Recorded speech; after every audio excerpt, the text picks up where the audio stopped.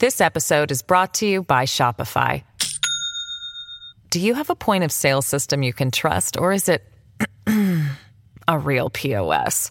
You need Shopify for retail. From accepting payments to managing inventory, Shopify POS has everything you need to sell in person. Go to shopify.com/system, all lowercase, to take your retail business to the next level today. That's shopify.com/system. Leading up to the 2024 election, I am devoting a series of episodes of the Glenn Beck podcast to conversations with presidential candidates. My job is not to help or hurt any candidate. There is no agenda except to ask honest, fair, and vital questions. We need candidates to be crystal clear about who they are and what they stand for. America has a very tough decision to make. These are essential conversations that you won't hear on a debate stage. In 2018, Ron DeSantis was elected governor of Florida by the skin of his teeth. And for vulnerable politicians entering some of the most powerful positions in the country, this was not one of the best times to be assuming office. COVID-19 arrived, and it proved to be one of the biggest tests of American liberty that we have ever faced, at least in my lifetime. Many people in public office failed that test. This man did not. After the pandemic dust cloud dissipated, Governor DeSantis all but destroyed the Democratic Party in Florida. He was reelected with over 59% of the vote. That's the largest gubernatorial margin victory in the history of Florida, or at least for the last 40 years. Ron DeSantis, his track record is clear. His results delivered. But will that translate to the federal level? The next Republican president has not just have to have the ability to fight with not only Democrats, but also some Republicans, and a weaponized government that has been unleashed on ordinary citizens as well as the former president. They need to have the ability to effectively operate in that arena, but also have the charisma to unite America behind them if it can be done. Can DeSantis do that? You will decide. Now, welcome Governor Ron DeSantis. All right, before we get to the podcast, sometimes it seems like there's a running battle between cyber criminals and the government to see who could steal the most from people. Usually, they're outgunned, the cyber criminals. The government usually wins all of the time, but the competition is fierce. Take home title theft, for instance, one of the fastest growing crimes in America right now. And there's a very good reason for that. It turns out the most victims of home title theft don't even know they're a victim until it's way too late and the criminal's already gone. This happens over and over and over in America. And it's not hard to do. I don't want to tell you how to do it because, you might be a criminal. How do I know? All they have to do is just get a copy of your title, sign it over to them, and their house is yours. And then they take out a giant loan because they have the title free and clear. And they take out a giant loan in your name. And then you're stuck with it, and they repossess the house. And you really lose. Home Title Lock. It helps you protect against home title fraud. HomeTitleLock.com. Go there now. HomeTitleLock.com. Use the promo code Beck and save.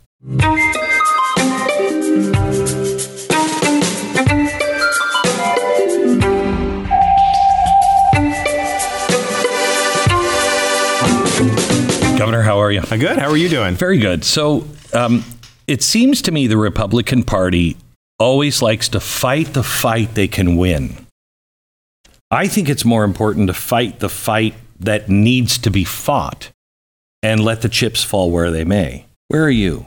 No, I agree. I think you run, Republicans have run saying they're going to do all these things for so many years. Never do it. And then what ends up happening, they not only do they not do it, they don't even actually try because they say we can't do it. Right. And our voters, and look, I'm one of these people watching this, we understand, like, if you fight the fight, you don't always win, but man, we want to see a fight, and we want to see that. And the results, I think it's typically just failure theater, and that's what we've become accustomed to, and that's not the way you do. I tell you, just our experience in Florida, when you do what you say you're going to do and you deliver, man, people come out for you like gangbusters. Right? I mean, it is, and it's not just like playing the one faction of the party. I got 97% of registered Republicans to vote for me in my reelection as governor, which was a record. I mean, that's almost unheard of that you would do that. People appreciate if you're willing to fight for them. And if you show you're willing to fight for them, not only do they come out and vote for you, they'll trust you on other issues as they come down the pike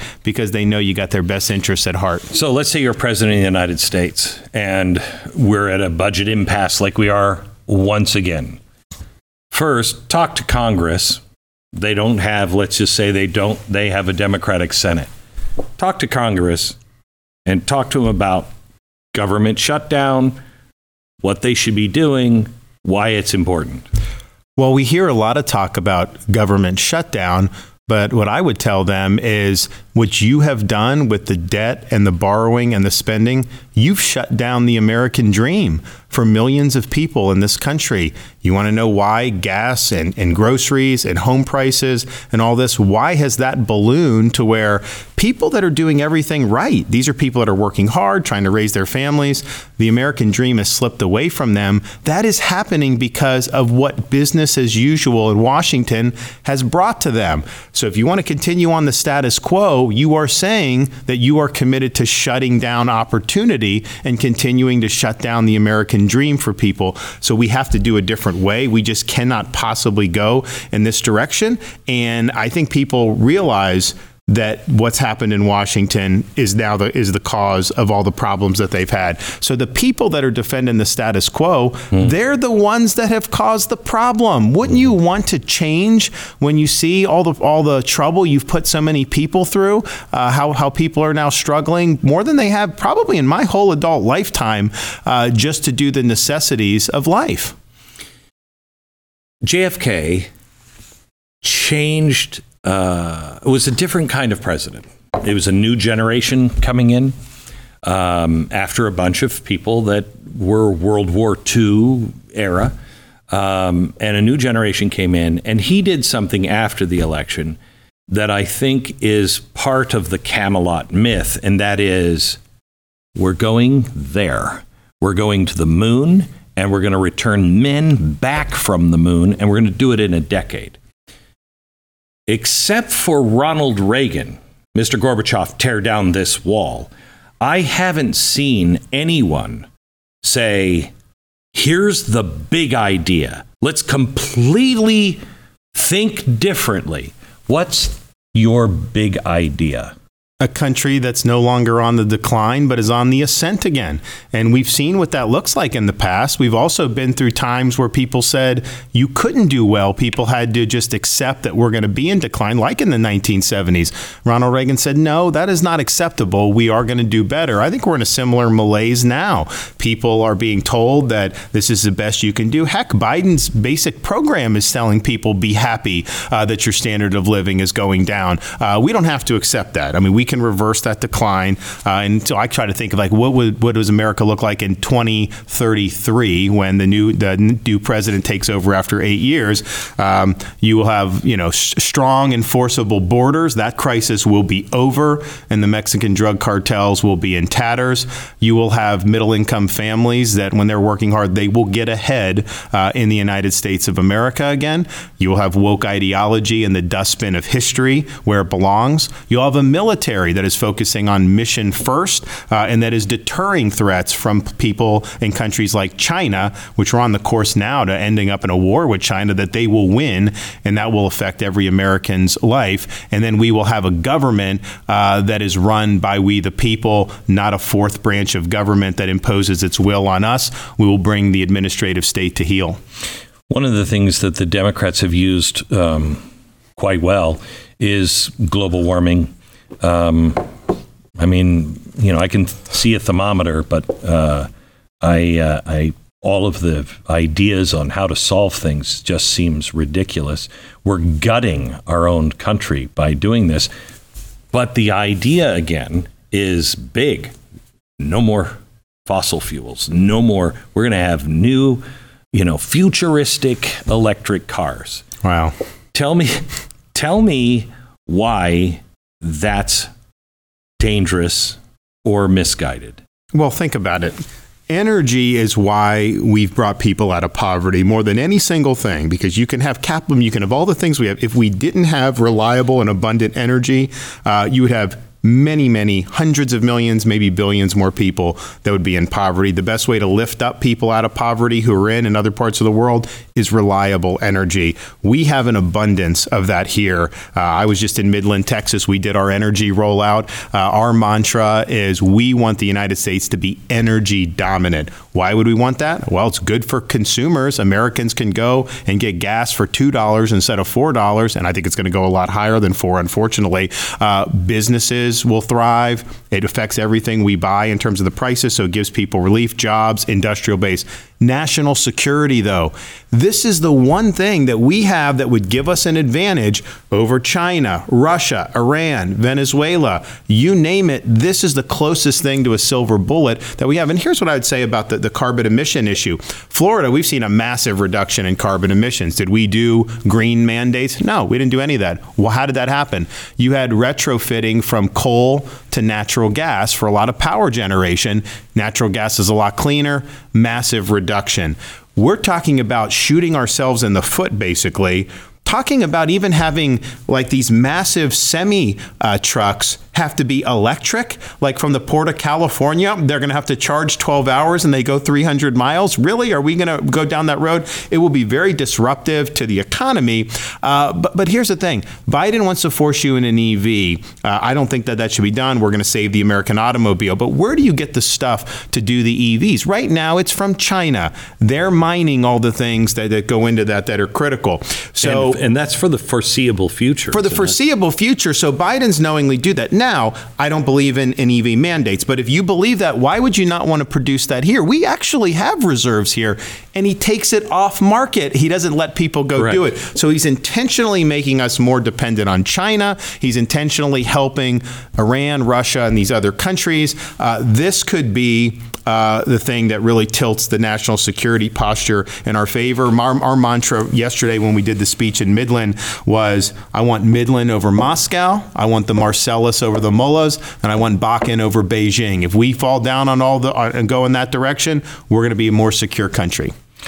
And final thought, because this is the developing world, you cannot consign them to poverty. For never-ending poverty. So they need energy. So how are they going to get that? Most likely it's going to be coal. And so if you were to take the natural gas we have in the Marcellus shale and you export that all around the world, we have enough gas there. We would never need energy again for 100 generations. I mean, there's so much there. You would be able to pull these people out of poverty, and the global emissions would actually go down as a result of doing that. They don't want to do that. In fact, they fought us in Florida when we've gone from coal to gas. The environmentalists say you just can't do it at all. And they also oppose nuclear. So if you want no emissions, wouldn't you want nuclear? No, they don't want to do that. So windmills and solar and all that, I'm fine if people want to do that. I wouldn't subsidize it. But I tell you, when we have a hurricane come through Florida and I need to get the lights on, I can't rely on windmills. I need oil and gas. Let's talk about nuclear for just a second. We now can make safe, small nuclear plants. But we just will not go down that road. We could make hydrogen at night when instead of turning the power down on the plant, it can run 24 hours a day. You'd have all the supply of hydrogen also purely clean.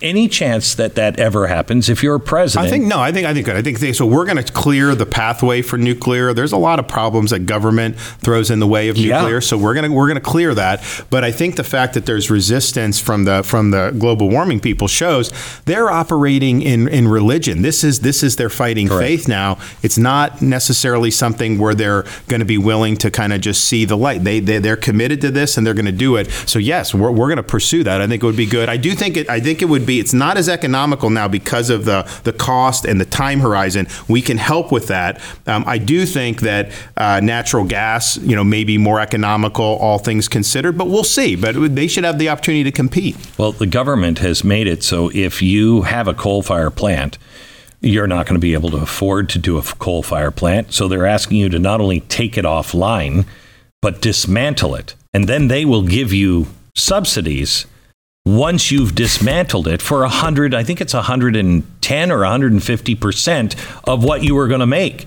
But by the way, they're telling you need an electric car. Yes. And so they're taking off the reliability off the electric grid. So when you go to plug into your electric car, you're not going to have the power necessary to be able to do it. Do we even have the infrastructure, the power lines? Not right now. For EV, if you did all these EVs, no way you would know. We're going to increase grid reliability. We're going to do some stuff when I get in. But right now you wouldn't. I mean, Gavin Newsom in California, they announced all new cars by a certain date, relatively soon, must be electric in the state of California. Then 2 days later, they said, all EV owners, don't plug in your EV because we don't have enough power to get the job done. Yeah. So, they will produce massive crises in this country. When you start, I learned this. I learned this with the hurricane stuff because, we had Hurricane Ian hit Cat 5, major storm. It did a lot of destruction. But even in a situation like that, in a big area like Southwest Florida, the vast majority of people didn't lose their home, didn't necessarily suffer significant damage where they couldn't get back in their homes. Obviously, didn't suffer personal damage, which is great. So if you're without power for a month, then all of a sudden, everything just starts to go to hell. You get the power back on quickly, which we had the quickest restoration. Sure. All of a sudden, everything else goes smoother. You can help the people in need the most and all that. So just imagine blackouts, these rolling blackouts to just be part of American life. It would cause major, major problems. Maybe that's what they want, but it's going to be a disaster. Maybe that's what they want. All right. I got up this morning and I was beside myself because I saw that the president told the Border Patrol to go down and cut the razor wire at Eagle Pass. There were, I think it was 4,000 or 7,000 Venezuelans on the other side of the river and 14,000 behind them. Honestly, I said to Ken Paxton, our Attorney General, just today, when is Texas going to behave like Texas? When are these states going to say enough is enough? What is that point and what should we be doing? Well, I can tell you when I'm president, we've already said we are going to unleash the states. They're going to be equal partners with enforcing immigration law. If someone comes across the river illegally into Texas, Texas should be able to send them back. Why do we need to end up in this big process where people are going to court and all this other stuff? It's absurd. So they should be able to do it. I think that the reality is that if they did more, they would absolutely face DOJ and all this other stuff. Now, I still think they should do it. Don't get me wrong. But we'll be an administration that's going to work hand in hand with the states to be able to secure our country. They're a force multiplier for the federal government. People say it's the sole federal responsibility. Yeah, a state can't do something like if we have strong border policy, a state can't let people in illegally, of course. But if we have a policy and it's not being enforced fully, why should the states not do it? They should absolutely be able to enforce the law, and we'll make that happen. Just the first 2 years of the Biden administration, just the first 2 years, he has allowed in a population that is bigger than 15 of our United States. 3 states combined in one case. And that's not counting what's coming in this year. Just this last month, it came in. The official numbers aren't in, but it's projected to be 230,000 people coming across our border. We're averaging 9,000 per day. Averaging. I know it's more than that on some days. How much before? I mean, New York, man, I could punch those people in the face. They're now saying, we can't survive. Try being Texas or Arizona or even New Mexico. How long before we have irreparable harm done where you have population in your country that is as big as a big state, and they're not part of your culture. Well, when I get in, they're all going back. I mean, that's the easiest. How are you going to do that? Well, they've been given court dates. They have paper. So you now have these people. Biden is registering these people. A lot of them are registering with the federal government before they cross the border, saying, hey, I'm coming illegally. I'm going to go on this app and fill out. It's insane. So we'll use that to do, because I think it's important that that's done. You can't, I want a wall. I want all that. But if you aren't going to have a sanction for coming illegally, then you're going to continue to deal with this problem one way or another. So that will be a sanction, that we're going to enforce. It hasn't been enforced really for many, many decades, probably all the way back to Eisenhower, to where we really had it strong. So we're going to do that. You have to establish that. We'll work with Texas. We'll work with Arizona, whoever wants to help us to be able to get that job done.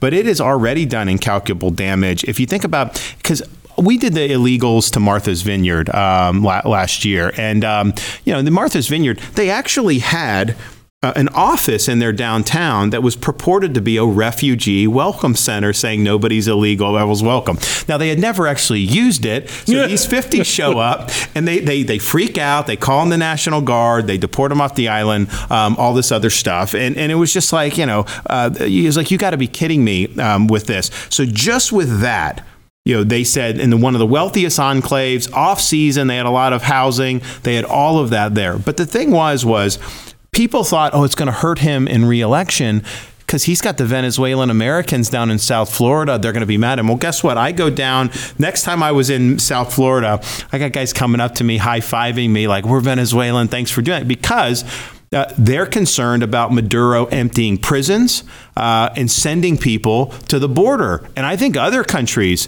in Latin and South America are doing it. So you end up having people, we don't know who they are. There's Russians coming in across the border. There's Iranians coming across. There's Chinese coming across. I look at it and say, is there any way possible that we don't have a terrorist attack in the future that can be linked to somebody across the border? No, not a chance. Of course it's going to happen. Of course it is. So it's already been incalculable. We'll do a big repatriation and then stop the insane policies. Like, we'll do the wall, but you shouldn't even entertain these claims where you're giving them a court date 3 years. Just have them wait on the other side of the border. That's what we got to do.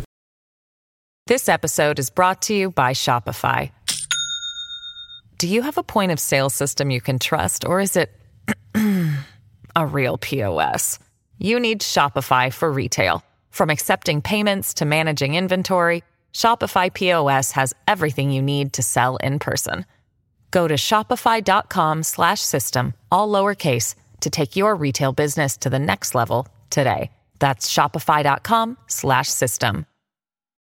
You remember back in the day when you could do all the normal things you wanted to do in a day without feeling like you were entirely made out of broken glass? I'm back to that place. I had so much pain in my hands that I couldn't write and hold a pencil for long. I couldn't paint anymore.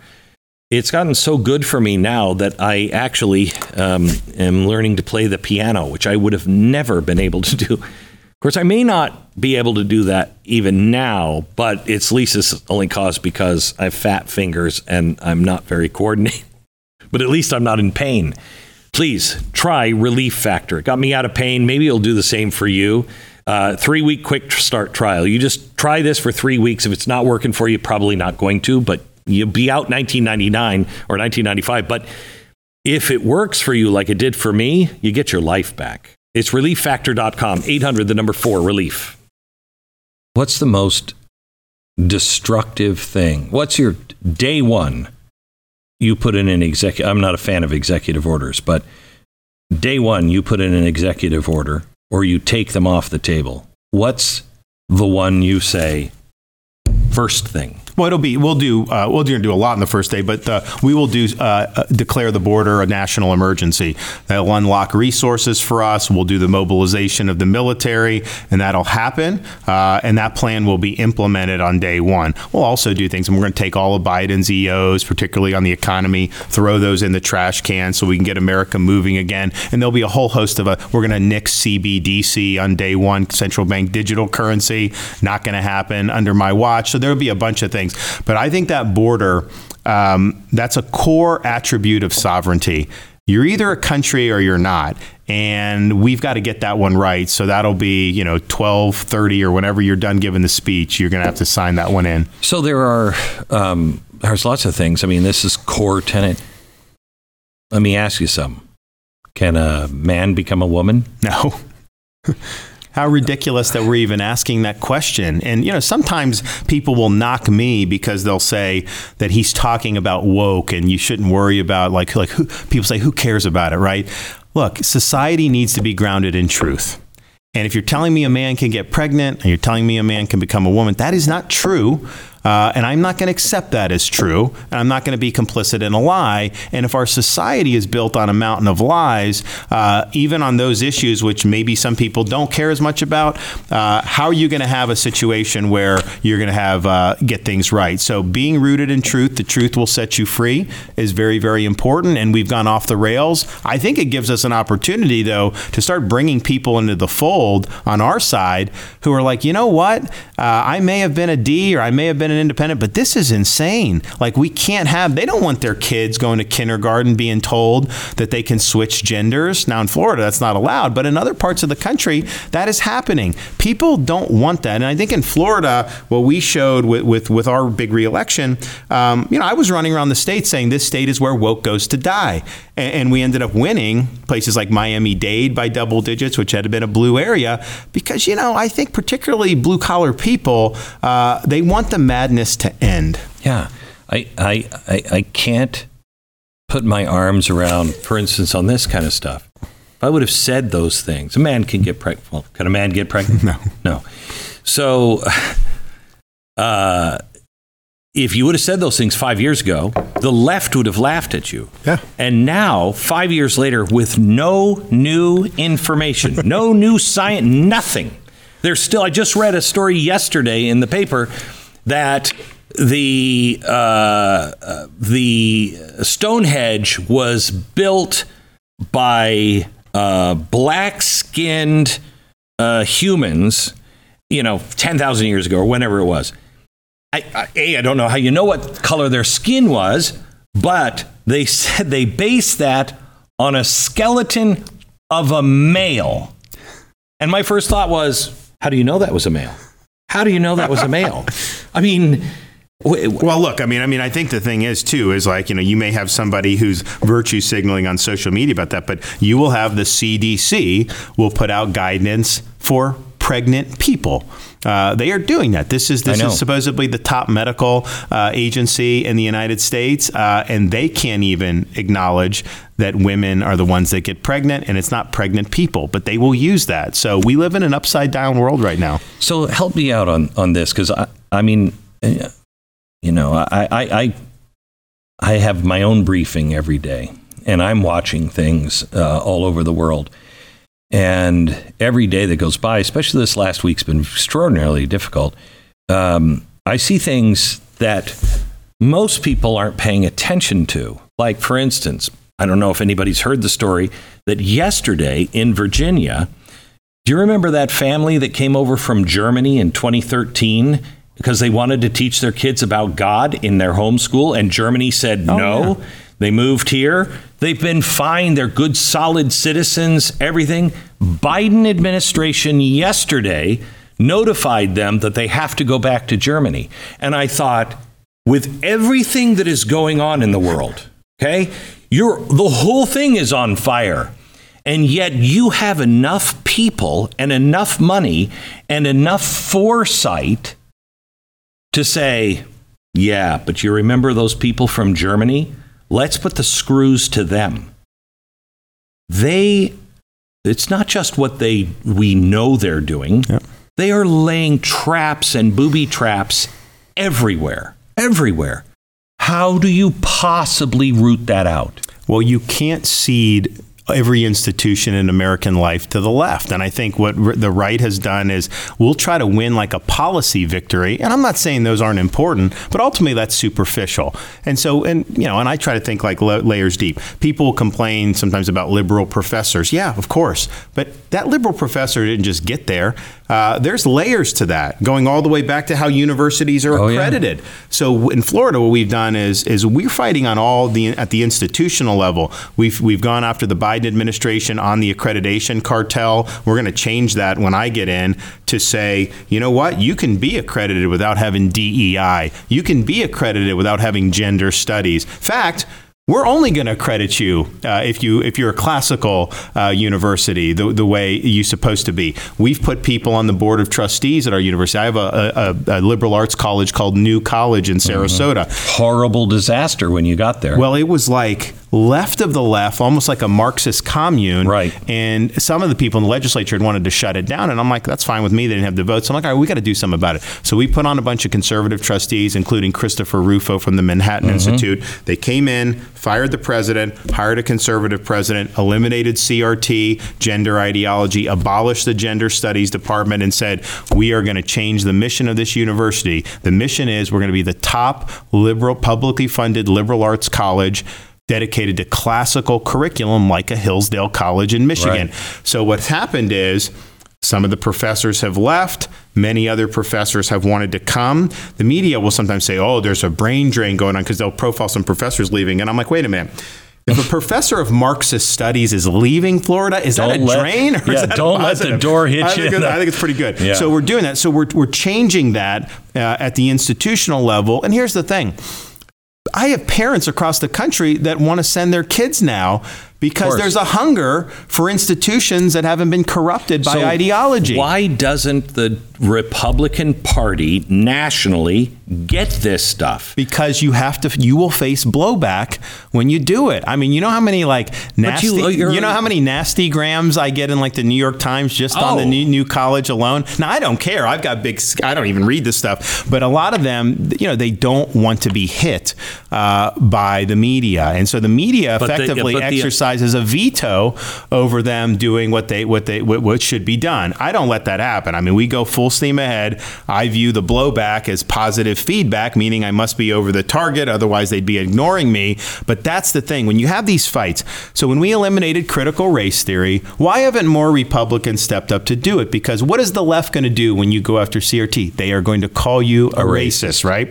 They don't like to be called that. And what I said is, you know what? I have the confidence to be able to let people know what I actually did, let them know what we're trying to fight against, and let the chips fall where they may. And you know what? People sided with me. Same thing with the Disney fight over the gender ideology. You have the transgenderism in first, second grade. I mean, it's insane. But people in the Republican Party are like, well, we don't mess around with business. It's kind of like a Chamber of Commerce view as to corporations can just do whatever they want. Really? They're allowed to mobilize subsidies that they've inherited from Florida against our parents and our policies. Not on my watch. We're going to fight back. But that demonstrates that creates friction. So I think a lot of times it's just the path of least resistance. If you get into office as a Republican, you cut a few taxes, you may pare back some regulations, maybe do one or other two things. You can kind of do that and maybe you don't face the fire. If you start getting in at the institutional level where the left sees that they're losing control, they fight back and they fight back hard. And you just got to have the spine to stand there, do what's right, take the fire, and keep on going forward. And that's what we've done in Florida. And it goes so deep. I mean, I think we all know the education's been a problem. Medical profession. The corruption of the medical profession. We had to fight all these people to ban the surgeries, the gender surgeries for the minors. There was no evidence that this was appropriate. European countries like Sweden had reversed course and they said, no, we'd bring in people like Chloe Cole who went through it and now she got sterilized and she says it's this massive regret and it was wrong. And yet they just plow forward with ideology. And so that's the things that you got to fight. I mean, I think, though, that people have seen the elites and all these institutions fail us so many times, deceive us, that there's no trust in any of these institutions. I mean, what percentage of Americans, trust the CDC? Probably not very many. I did an interview on ABC yesterday, and the interviewer was hitting me on kind of we're the only state that have said we don't recommend you take the booster, this new Biden booster for the under 65, because not enough data, no evidence of benefit, and obviously unclear about harm, right? And we're the only state willing to do that because they attack you for it. And I said, look, they haven't proven this is a benefit. And she said, well, CDC says it's a benefit. And I'm like, what about CDC's track record these last few years? Are we really just going to cite them as an authority at this point? No, you'd be better off doing the opposite, given how wrong they were about lockdowns, masks, school closures, all these other things. So the fight that we deal with the left is not just about whatever may happen in Congress or state legislature. Those are important fights, the taxes, all this stuff. But it is at an institutional level. And as leftist ideology overtakes institutions in our society, those institutions corrode and society starts to decay. That's why San Francisco is like a city that is a post-war almost. I mean, I went there a couple of months ago and you hear the stories, and I would talk about this, in the campaign trail, but you actually see somebody defecating on the sidewalk. You see the drug use happening. You see people get mugged and nothing happens. That's going on. And who would have thought that would have been acceptable in America even 5 or 10 years ago? The problem that people might have with you coming from a governorship, running against a guy who's already seen the deep state, you're coming in, you don't have in Florida the problem with the NSA, CIA, and Five Eyes and everything else that are all pretty much in lockstep. We know now that the CIA actually bribed, I think it's 6 of their experts out of 7, bribed them to say, no, this didn't come from Wuhan. This didn't come from the lab. No, 6 out of the 7 said it was lab. 1 said it was natural. The CIA, for some reason, bribed them. You have, I'm reading this book about JFK and the assassination, and it's not making the connection to the assassination, but it is talking about how tough he was coming in on the military-industrial complex, the way we were fighting the Cold War. He disagreed with it, and he told everybody, and he didn't fare well. Well, listen, what I'd say is a couple things. We've staked out positions. For example, the former president said the jury's still out on Christopher Wray as FBI director. For me, it's not still out. He's gone on day one. That's a guarantee. We will have a new director of the FBI. We will also use our authorities to hold people accountable, particularly in the national security sphere. I don't concede that the president can't fire people in the civil service. I think you can. I think you got to be smart about how you do it. But certainly in the national security realm, everyone acknowledges there's broad authority there. You've got to be willing to take action. You've got to have people that are going to go in there who are not going to be co-opted by what's going on. And that is really, you got to be smart, all that. But you just got to have that backbone, because if you go in there, the buzzsaw is coming after you. The media is going to come after you. The bureaucracy is going to come after you. But here's the thing. Do we govern ourselves or not? And if we govern ourselves, then we can't take it anymore. We've got to change the way things are going. We can't have a fourth branch of government that acts really regardless of the outcome of elections. Mm-hmm. And so we're either going to step up and do the job or we're not going to do the job. I've been active duty military. I've dealt with all these agencies on the ground level. I was a U.S. congressman, was the National Security Subcommittee chairman. I did oversight over them. So I've got a good idea, of kind of what we're walking into. And we will have a good plan on day one, because you can't wait. You got to be ready day one. All your people got to be lined up. All the executive orders you're going to do, everything's got to be ready to go. That? And you do. Have you done that? So we have, I would say we probably about half of what we would do in terms of broad executive orders. We're going to do more as the years go on, of course.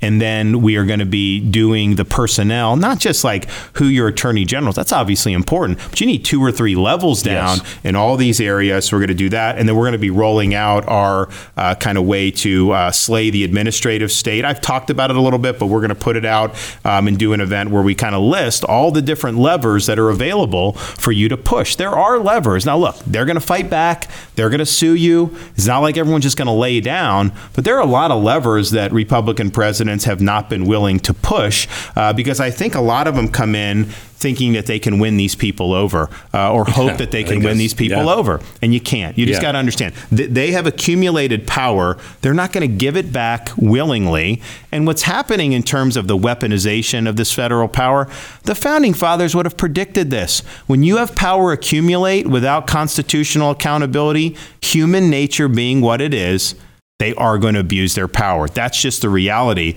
So we've got to bring the constitutional accountability back. At Evernorth Health Services, we believe costs shouldn't get in the way of life-changing care, and we're doing everything in our power to make it possible. Behavioral health solutions that also keep your projections at their best? It's possible. Pharmacy benefits that benefit your bottom line? It's possible. Complex specialty care that cares about your ROI? It's possible. Because we're already doing it. All while saving businesses billions. That's Wonder made possible. Learn more at evernorth.com/wonder. Back in a minute with the man who would like to be the next president of the United States. There's nothing worse than having odors in your home that just won't go away. And I have teenagers, and it doesn't go away until I think they go away. Thankfully, you can get rid of any bad smell. The teenagers, fish, anything that you've been cooking. It's the Eden Pure Thunderstorm Air Purifier. It will actually get rid of the teenager smells. It will. It's an amazing thing that you just plug into the wall. Whether it's odor from cooking, cigarette smoke, litter boxes, trash cans, mildew, it doesn't matter. The Thunderstorm knocks it out, and it starts working right away. And it clears a room of smells, and you don't even have a filter to replace. Eden Pure has sold over 350 Thunderstorm units so far. They have thousands of 5-star reviews online. So if you get the real deal, the Thunderstorm, this week they're running a special, an amazing special you're not going to want to miss. Right now you can save $200 on 3 Thunderstorms for the whole home protection. That's 3 units for under $200. Just go to EdenPureDeals.com, EdenPureDeals.com, and enter the discount code Glenn. So I was in the Oval Office with George W. Bush, 2004, and he was trying to make me feel better about things, if we got a radical in the office. And he said, Glenn, you don't have to worry about it. Whoever sits in this chair is going to get the same advice that I got. And they will quickly realize they really don't have any other choice but to continue. And I left there thinking that didn't help.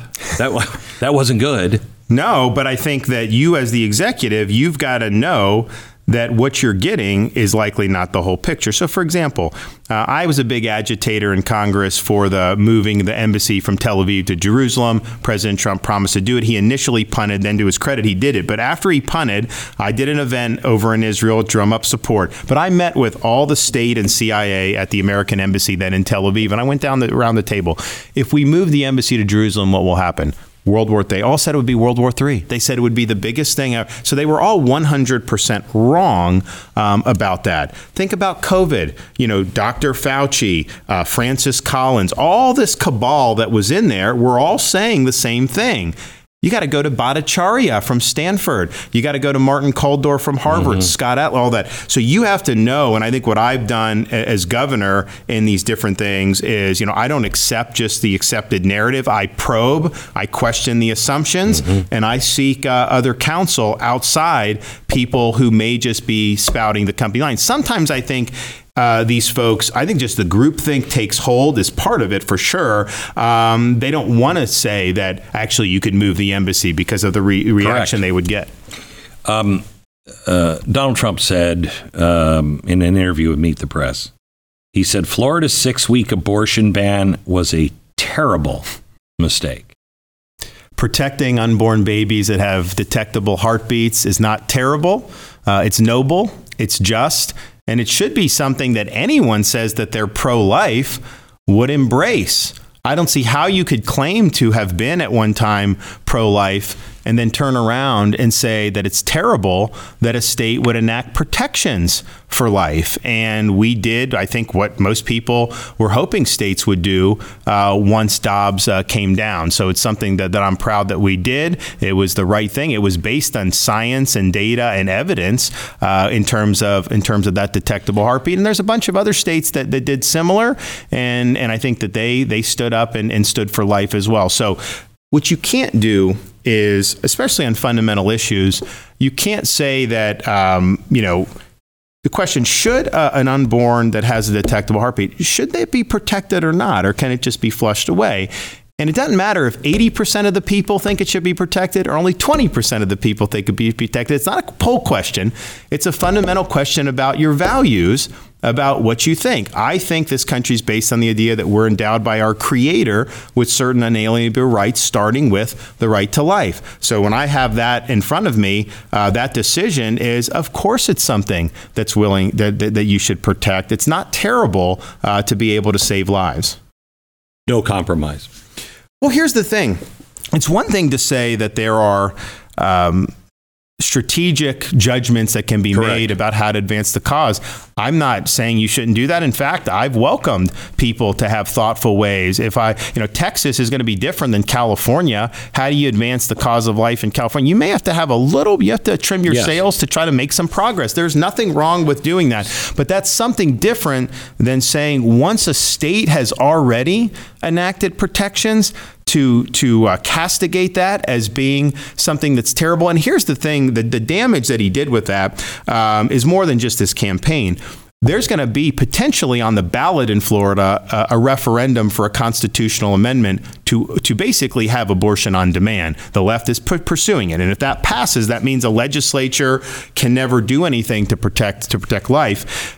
Do you think they're going to run ads to Republicans and independents showing Trump, to Trump voters, saying Trump didn't like this, vote the other way? For us, of course they are. They're going to weaponize what he said to try to defeat the cause of life. And so it was a really hurtful thing. It was really harmful. And I remember watching his March for Life speech when he went. I thought it was an excellent speech. He spoke, look, he was on a teleprompter or whatever, but he spoke. The words he spoke were talking about the dignity of every life. I mean, look, we're better as a society when everybody counts, and there's a long road necessarily to realize that in the totality. But when states are taking positive steps in that direction, thank them, give them kudos, welcome that, don't denigrate it. He said that he would negotiate a deal and that we would have basically a national law, whatever that deal was. Isn't that what Dobbs said shouldn't be done? Well, not only that, I mean, what he's basically saying, by saying you're going to make the Democrats happy, understand this is a political party that will not say whether a baby that is one day away from being born should have legal protections. They will not commit to that. You ask every major Democrat, Kamala Harris, Newsom, they hem and haw, they won't say that. So saying that you're going to make them happy, if they're happy, then it's something that's going to be really, really bad. And I think what he was referring to in his mind is, he would set some type of outer limit that the Democrats would have to agree to, but then any protections within that would be wiped away from the states. And so if Iowa has protections for heartbeat, that would be eviscerated in favor of this federal, which would mean you'd be losing more ground than you would be gaining. So that's not something that's going to work. And here's the thing. We had 50 years under the Supreme Court's regime where they imposed, without a text, history, and structure of the Constitution, abortion on demand. That changed the culture in this country. And the pro-life movement's done admirable work to shift the culture in a more pro-life direction. I think technology and science has done that too, because you see, I remember hearing the heartbeat for my firstborn very early on. I remember seeing the sonogram. Very, very powerful. And so I think that's helped. But there's more that will need to be done just on the cultural level for sure. And I totally get that. But man, if people are putting points on the board for the cause of life, we should thank them for doing that. Don't denigrate. How do you feel about the primaries? Suck. I hate them because we're all one, and then for a year we're all at each other's throat. And I've never seen ever in my lifetime a primary where the people are saying, please don't do this. Please don't snipe at each other. And yet surrogates, oh my gosh, just go, your team, Donald Trump team, they're just hacking each other to death. Is that good, positive? How do you feel about that? No, look, but I mean, I think that, I was running for re-election and he started launching attacks at me before the midterm. And then I win the election and then all this stuff. So it's been incessant against me more than anybody else. I mean, he attacks me way more than he attacks Biden, not even close. And a lot of the stuff is just demonstrably false. For example, he said Florida mandated COVID vaccines. That's a lie. That did not happen. Not only did we not do it, I called a special session of the legislature, got him to pass legislation that protected every job in Florida, including at private companies. I had corporate Republicans attacking me for that. They were saying, well, if a corporation wants to force someone to take an mRNA shot, they can always, quote, just get another job. No. We didn't want you to have to choose between a job you need and a shot you didn't want. And so we put those protections in. So that's something where you say, and you see that time and time again. So we have an obligation to respond in those instances and set the record straight. Sometimes things are so ridiculous that I just kind of laugh at it. And I think most people laugh at it. But that's just what we've been done. When I go out and make my case, I'm making a positive case for myself. If I'm asked to respond to something that the former president says, I will do it. And then I will provide my perspective on his record or not record. That's fair game. I mean, for example, we have a fundamental difference about how COVID should have been handled. He said he did a great job. He said he shouldn't have fired Fauci. He even gave Fauci an award his last day in office. Now, I think he should go on the debate stage and defend that, and we can have that discussion. But that's fair game. I bucked Fauci early on. I had Fauci coming to Florida attacking me. I had the media attacking me, all that stuff. I made myself very clear on that. So there's a difference there. There's a difference, too, on, draining the swamp. He promised it. Obviously didn't deliver it. Why didn't he deliver it? He will argue his way. I will say, well, you know what? You trusted some of the wrong people. These appointments were not good appointments. How are you going to do better this next time on the appointments? And you can contrast that with a guy like me. Who do I have as like Surgeon General? I don't have a Fauci clone.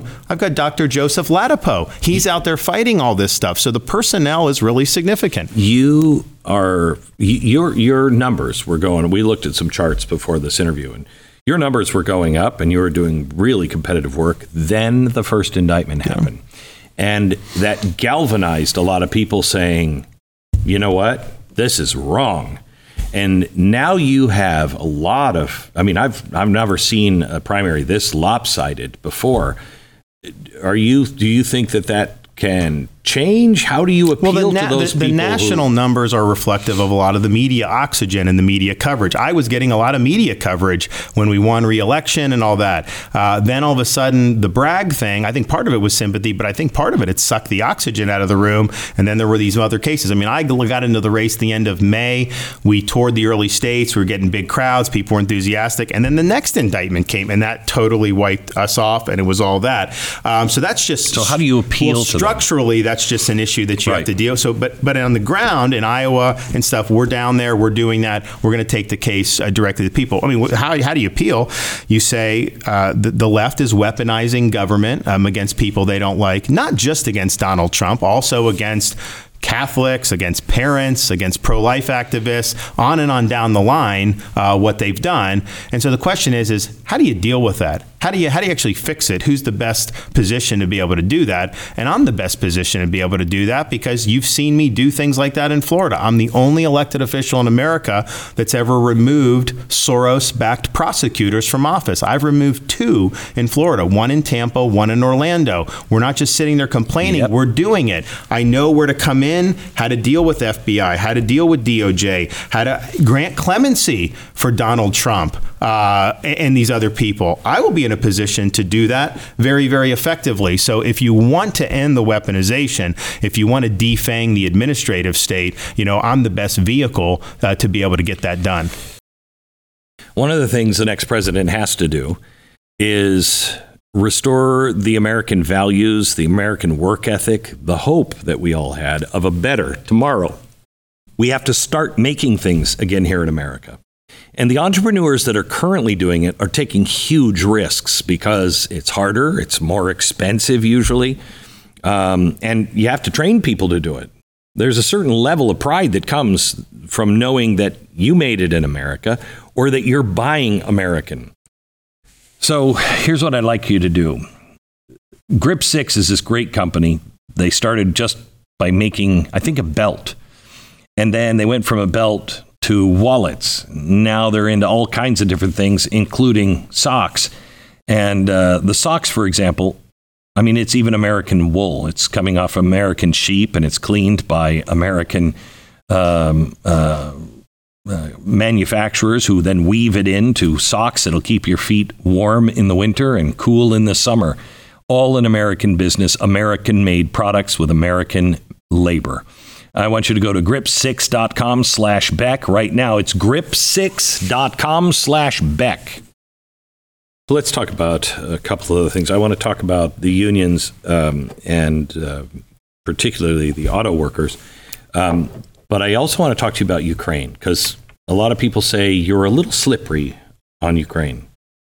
I don't think so. I mean, what happened was, I said, it's something that, no blank check. It's not a vital interest where we'd have ground troops under any circumstance. It's a secondary or tertiary interest, and the goal should be to bring it to a conclusion so that we don't have wars breaking out in Europe, or we don't have this going on for 50 years. And that's pretty much what I've been. People said, he said Vladimir Putin's a bad guy, so that must be a change, because wouldn't he? If Putin's bad, don't you have to support a never-ending blank check? No, there's a different question between Putin being a bad guy, which he is, Russia being the aggressor, which they are, but then our national interests and the risks of us getting enmeshed in this. I'm the only guy running that's actually put on the uniform.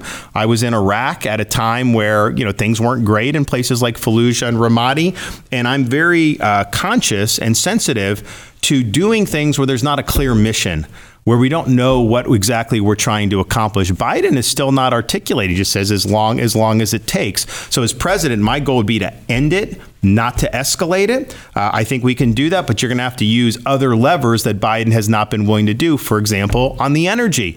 He is basically funding both sides of the conflict. Correct. Our energy policy helps Russia, helps Iran. He gave $6 billion to Iran just now. Iran is helping Russia in the conflict. China is helping Russia in the conflict. And then people will sometimes say, well, because the borderland between Russia and Ukraine, like why should America care? And so what the DC people will say is, well, China is watching this. They're going to see, and that may cause them what they do with Taiwan. I actually think what China wants, they want to see a long, protracted quagmire, because we're running low on ammunition in the West. Stockpiles are diminishing. Russia, if they're in it, Russia will get weakened too. But China wants a weak Russia, because that means Russia's a client state of China. Because China and Russia, they get along, but then they don't, or whatever.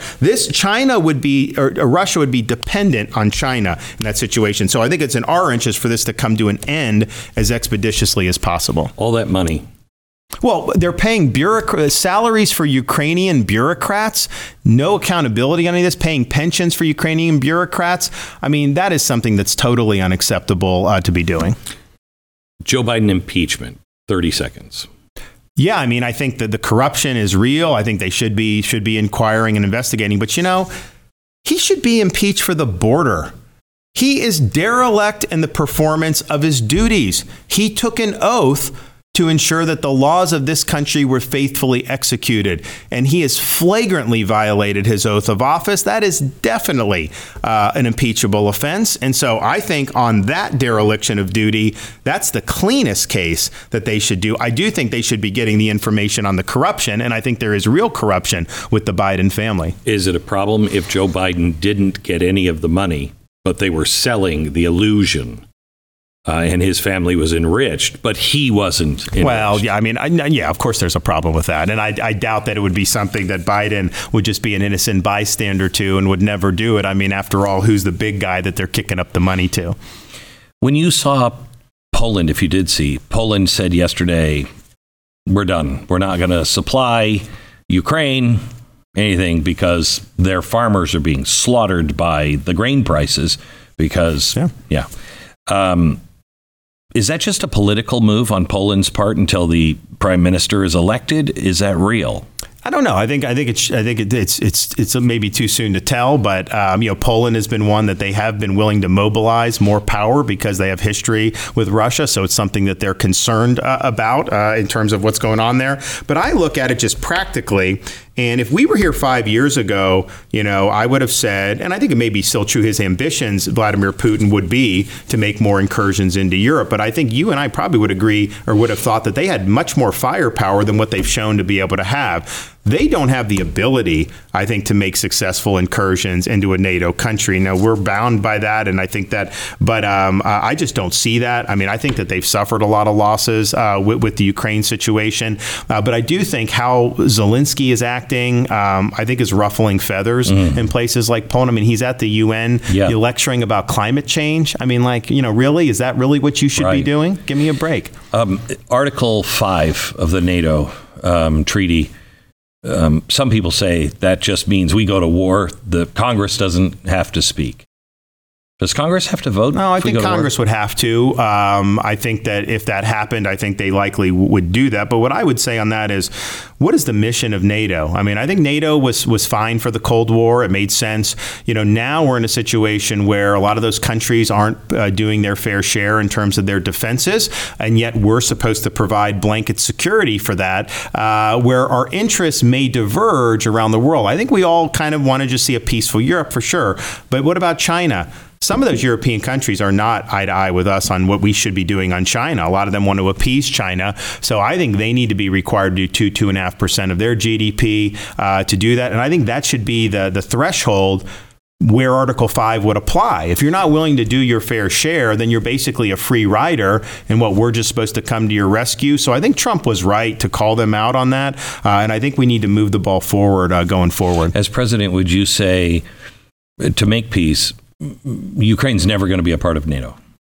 Oh yeah, I don't think NATO membership is in our interest. To me, all that would do was add more obligations to us. And so I think if you're adding more obligations, then what are the benefits that we're getting in return? And in that case, I don't know what the benefits necessarily would be. And I'd note the people that are more interested in having Ukraine in NATO are also the ones that say Putin is going to attack into NATO. So clearly that, if the NATO membership was to deter him, they're saying out of both sides of their mouth that it wouldn't even deter him to begin with. With Ukraine, would you say no more equipment, no more money, unless you sit down at a negotiating table and have a serious talk about peace?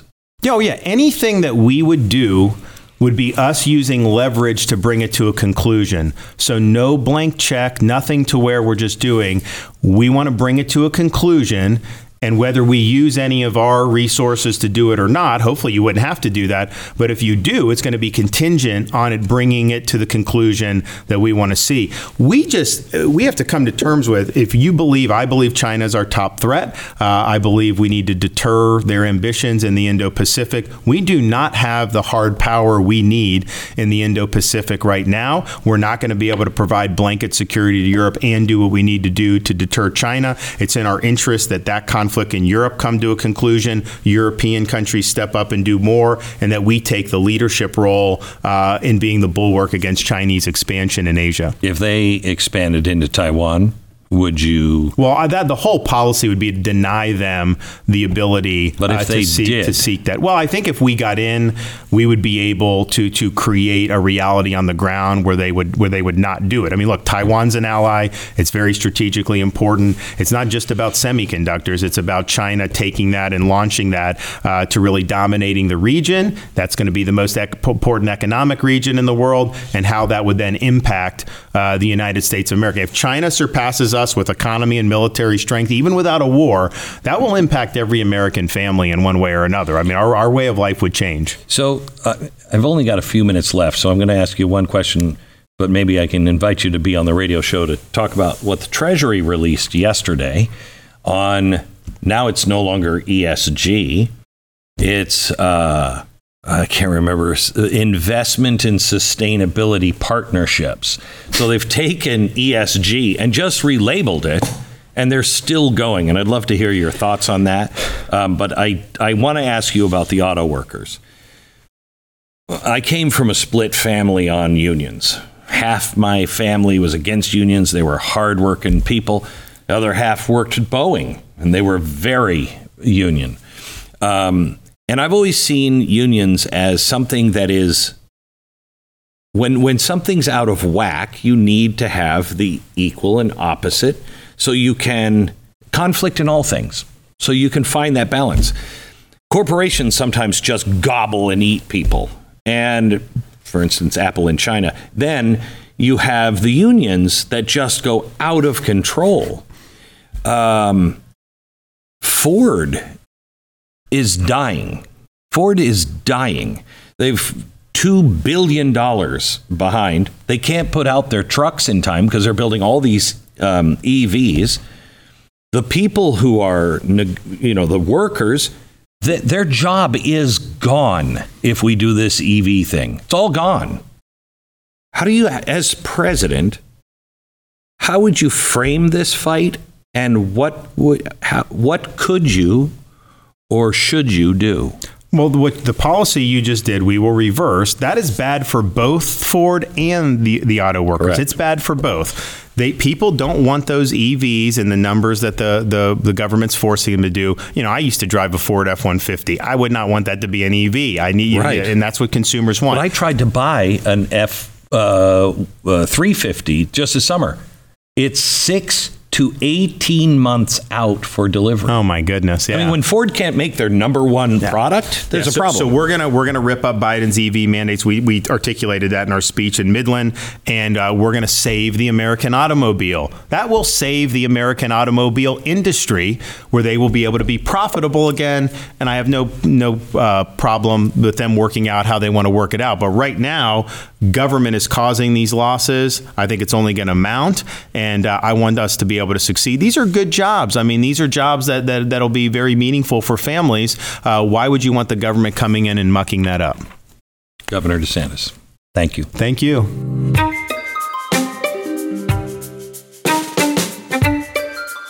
Just a reminder, I'd love you to rate and subscribe to the podcast and pass this on to a friend so it can be discovered by other people.